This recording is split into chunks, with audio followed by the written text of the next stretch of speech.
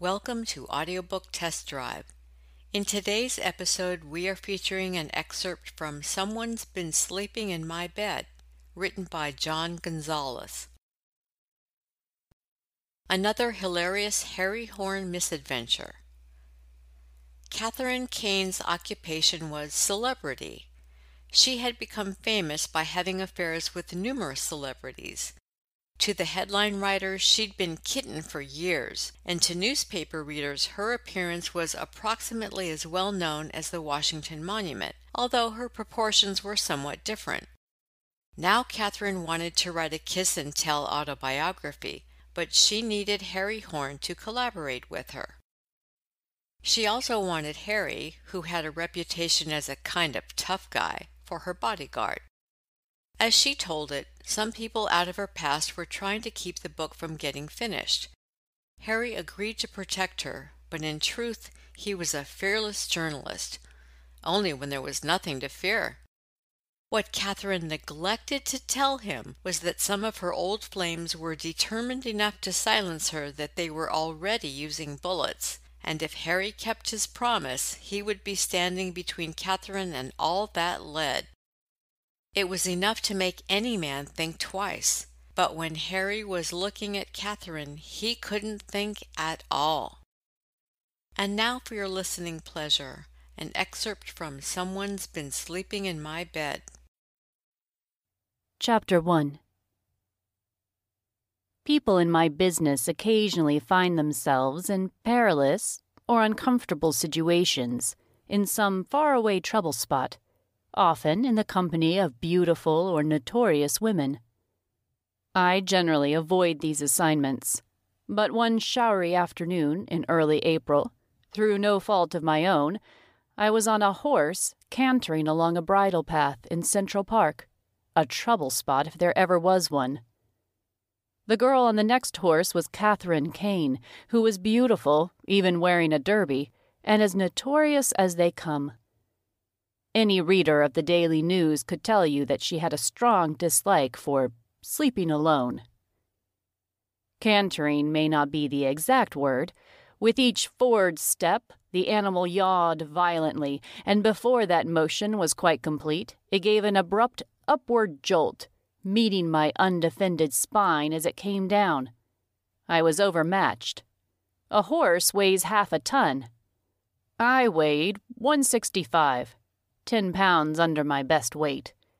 I was still in convalescence after mistreatment by a group of off-Broadway hoodlums, now dispersed in jails and cemeteries to the north of the city. The thing for me to do was get off before anything really bad happened. I began to make an announcement, but the saddle came up and dealt me another undeserved buffet below the belt. The word that bumped out of me wasn't the one I started. This was a city horse, and he must have been used to bad language, but he gave a startled jump and took it as a command to break into a gallop. "Harry!" my companion cried. "Hold on!" I held on to the most convenient object, the mane, although I know this is a serious breach of the code. She spurred her own animal, ranged up alongside, and seized my harness, speaking in a soothing mutter which had an immediate effect upon the horse, and even calmed me down slightly. We galloped side by side, our legs hitting. I clenched my teeth to keep them from being scattered about the park like popcorn. All the neighborhood mothers had swung their baby carriages around, hoping to see somebody thrown and trampled. It seems to me that people get bloodthirstier all the time. And of course Catherine Kane was an attraction. A horse runs with a shaking motion, and some of this is transmitted to its rider. Catherine, in riding breeches, full-skirted jacket, and stock, was shaking pleasantly here and there. When celebrities have reached a certain degree of ripeness, the headline writers refer to them by their first names or initials. It is like winning a Nobel Prize or being named Rookie of the Year in other fields. Catherine Kane had been kitten in the headlines for years. Sometimes she acted in movies, or was somebody's guest on television, but her fame was mainly based on the romances she was always having with other celebrities. Their fame, in turn, was based on their romances with other celebrities. The kitten had recently been the object of a round-the-world courtship by an oil Arab named Muhammad Ali. They fought in one hemisphere and made up in another, vacationed in the Greek islands, and fought again in Kashmir, all in the full glare of world publicity. They broke up for good in a noisy scene between the acts of Don Giovanni at the Paris Opera, and the kitten returned to her native shores. There, my managing editor, Myron Alderman, a friend of animals and children, but a dedicated enemy of all reporters, approached her with a proposal. She was temporarily between friends. Why not take advantage of the interval and write her life story? By writing, he didn't mean she would actually sit down in front of a typewriter and try to decide where to start. He would send her a man with a tape recorder who would go over the material later and put it in paragraphs. This literary subspecies has been cluttering up the bookstores for several seasons, running second only to the Civil War. Many members of the talent guilds, bush leaguers compared to Catherine Kane, have made excellent royalties out of confessing their mistakes, and in some instances the book was then sold to the pictures with some other actor or actress in the leading role. After thinking about it briefly, the kitten agreed, and Alderman ran his eye down the magazine masthead to see who was free. I was the lucky fellow. My name is Harry Horn. I generally get crime assignments, and this looked like an agreeable change. I reported for duty at a small non-union restaurant in the East 50s, where the columnists are never permitted to pay for their drinks. The kitten arrived with a small party, a part-time press agent, a photographer, a taxman, and a secretary. The secretary was a slender blonde named Jane Weed, with the efficient manner of someone who can be counted on not to misplace her employer's correspondence. She wore her hair short so she wouldn't have to bother with it in the morning and would have time to read the papers. In other company, she would have been sufficiently eye-catching, but she didn't burn brightly enough to be noticed at the same table with the kitten. I probably don't need to describe the kitten. Her appearance is approximately as well known as the Washington Monument, although the proportions are different. She was wearing her hair black this year. Her eyes were green, something I would never have known from newspaper pictures. Her cheekbones were good, though cheekbones were not her most noticeable feature. I had been assured by well-wishers at the magazine that the one thing she never wore was a bra. The public wouldn't stand for it. I wasn't yet in a position to give a definite opinion. She had been away a year, and all her friends wanted to kiss the perfumed air near her cheek and welcome her back. She had lots of friends, including people I doubted she'd ever set eyes on before. She accepted a phone call from across the continent. An impresario known to be without funds told her about a sensational part he was saving for her in a new musical, and only the din around our table prevented him from singing the score. She gave me an occasional pat to let me know she remembered I was there. There was one empty chair at the table, and halfway through lunch we were joined by a terrible gossip, a somewhat pudgy lady whose misinformation about show business appears in far too many places every weekday. Her name was Priscilla Mangles. Marlon Brando's the only actor who has ever been rude to her, and everybody's surprised he's still working. As soon as the kissing was out of the way, she wanted to know about that enchanting Arab. The kitten groaned. "Pris, darling, you certainly choose depressing subjects. I don't blame Mohammed. I hope we'll always be friends. He's such a sweet person, but my, what a mixture." She considered, or pretended to consider. "Most of the time he couldn't be more charming. He'd fight dragons for you if he thought you'd like it, or he'd hire somebody else to, which is almost as impressive. But he has another side, and it's constantly showing through. He grew up in the Middle Ages. Women don't vote in his country. Nobody votes, but even if the men did, the women wouldn't. They wear veils, I don't mean a little dinky something, Pris, but a tent, slits to see through, and his father keeps slaves. Muhammad claims they're the best treated people in the country. What I mean about Muhammad, one minute you're a female slave, the next minute you're up on a pedestal. He can't decide. I listened uneasily. This couldn't be what Alderman had had in mind. Sounds fascinating, Priscilla said. But as a steady diet? The kitten thought for another moment. He's a spoiled boy. Hearing a phrase she might be able to misquote, Priscilla dipped into an oversized bag for a notebook and a tiny jeweled pencil. For an instant, as she made the entry, her features sharpened. Underneath the top layer, she resembled an overweight coyote. Don't put the pencil away, the kitten said. This I really think might make an item for you. I'm writing my story. Darling, you aren't. I absolutely am, with some talented assistance from Mr. Harry Horn. Her hand touched mine. Do you two know each other? Some of Priscilla's smile dripped off her face and splashed on the table.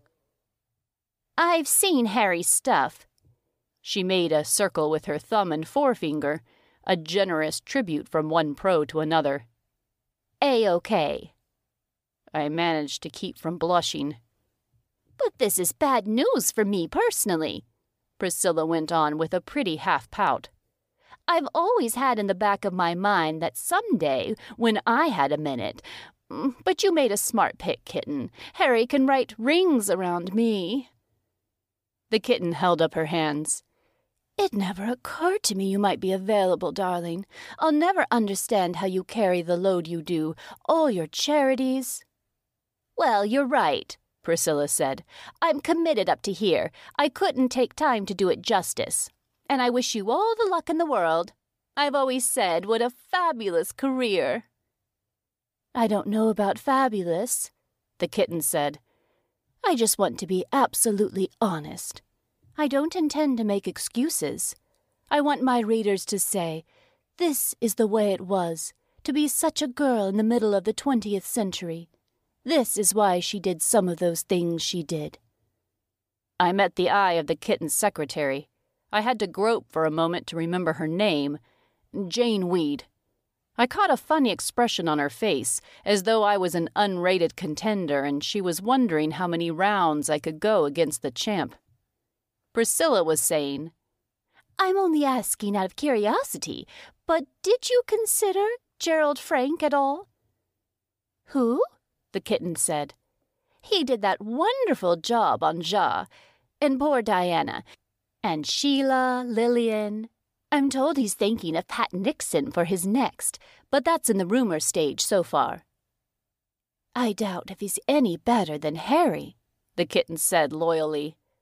I've been hearing marvelous things about the guy. Oh, absolutely, Priscilla agreed. Harry's right up there. As a matter of fact, I said, I haven't decided if I'm the right man for it. I was still looking at Jane Weed and something flicked into her eyes. I went back to my eggs Benedict.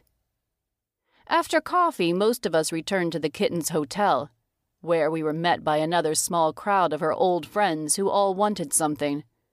The kitten excused herself and reappeared presently in riding habit. She gave me a signal with her well-maintained eyelashes. Harry, will you drive me? I want to talk to you. A yellow Alfa Romeo waited for us at the Park Avenue entrance.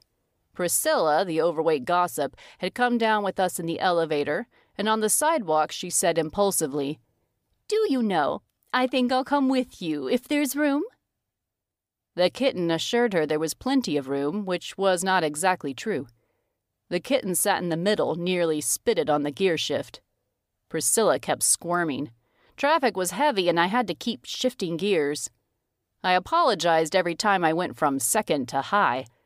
An automatic transmission saves labor, but a hand shift keeps the driver alert.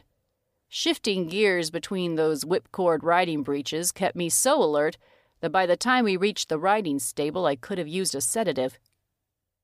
The kitten's pressman was there with another photographer.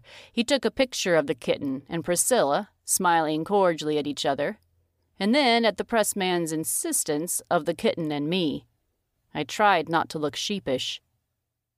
"Harry, if we're going to get any privacy, you'll have to come out in the park with me," the kitten said. "I ordered another horse. Pris, darling, there's a charming bar over on Amsterdam. It was filled with construction workers the last time I was there, in those cute yellow helmets. These are ours, Harry." A battered old Negro led up two evil-looking animals, one of which showed me his teeth in a broad sneer. "No thanks," I said. "I'll wait here. I grew up on the IRT, and all I know about horses is that you feed them at the front end." "I know you aren't dressed for it," she said, "but if you could walk him across the street, we'll find a bench." Priscilla laid a damp hand on my arm. "Don't bully the man, kid. Harry's going to have a little drink with Pris. Because I wanted to ask you, Harry, you probably know that I've been writing pieces for the fan magazines, but in that market they don't let you really get to grips with your subject. I was wondering what sort of reception my stuff would get at your shop." "They might go for it," I said. "Why not talk to Alderman?" "He's a little rough, I've heard," she said doubtfully. No, that's just his manner." My disposition much improved by the thought of Priscilla and Alderman confronting each other, I reached tentatively toward the horse. He clacked his teeth, and I put my hand in my pocket where he couldn't get at it. "If you had something a little more gentle, and not so big." The groom chuckled ropily. "Old Albert's like a lamb, 14 years of age. We keep him for our old ladies. Not a mean bone in his body." The animal snarled, not like a lamb, but like a tiger. I didn't think we could be talking about the same horse. Priscilla stepped up the pressure on my arm. "He looks fierce to me. Come and have a drink." The kitten gave me a look that would have boiled water. Between having a drink with Priscilla and going for a horseback ride with the kitten, I had to choose the horse. I pulled my hat down firmly, put a foot in the stirrup the groom was holding for me, and swung up in the saddle. The groom handed me a riding crop.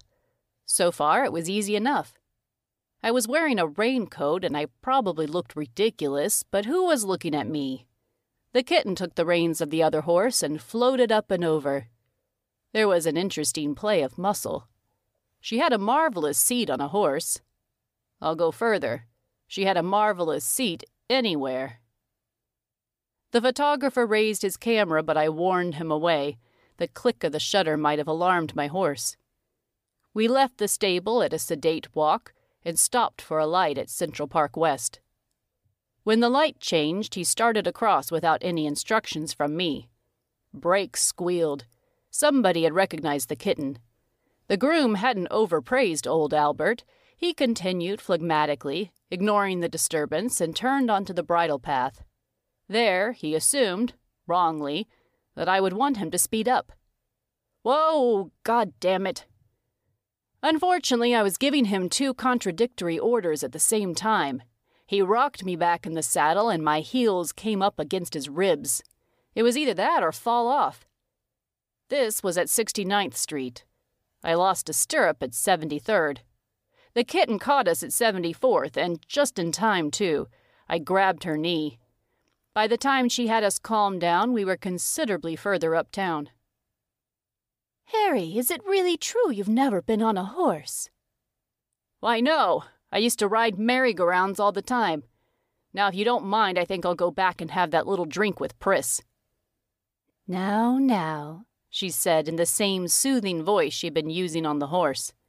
"There's a bench up ahead, but don't kick him any more. It confuses him." I kept hold of her knee with one hand and old Albert's mane with the other. We lurched up to the bench and dismounted. She did it the right way. I slid off. The ground went on trembling for a while as though it was having trouble settling down after a traumatic explosion. I still had the riding crop. Horses, after all, are rapidly becoming obsolete, though the process isn't moving fast enough to suit me. Nothing like fresh air and exercise, I said, sitting down. I'll take a cab back.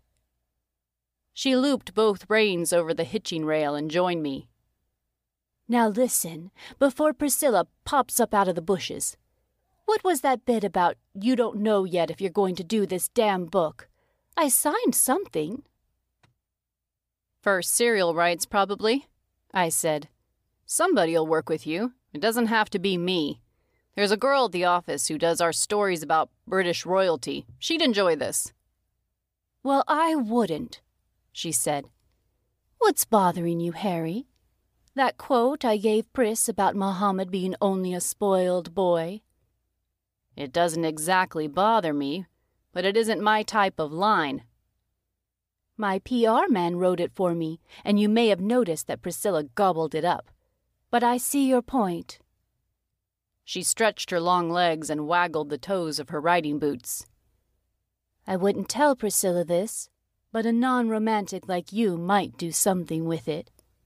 Muhammad has a chateau north of Paris with a big stone wall around it. The last time I was out there, he had a ballet company for the weekend. I try to keep an open mind, Harry, but honestly... She told me about the weekend, which had been a full one. I was beginning to feel better. He's a spoiled kid, all right, but we can't use that. The Postmaster General wouldn't allow it. I wouldn't allow it, she said. My ex-friend has his own plane and a bunch of hot-blooded relatives, and some of those boys are very creepy and anti-woman. He'd be over here by return mail. Arabs don't like to be criticized, so let's not criticize him, okay? Okay. Just one question. How much of that about the weekend was true? She gave me another signal with her eyelashes. Not all, Harry. But I didn't like your idea about putting a woman rider on me. That wouldn't be much fun. What do we tell Priscilla? That you'll do it? I sighed. If I don't have to do any more horseback riding. Harry, that's marvelous. Then we can get started tonight.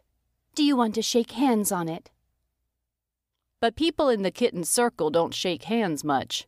They kiss. I haven't led a sheltered life, and girls kiss me now and then, but there's something a little extra about being kissed warmly on the mouth by Catherine Kane. It's like being photographed by Karsh of Ottawa. After all, I decided to ride back. I didn't recognize the scenery, but I knew we must be in the upper 80s, and it would be a long walk.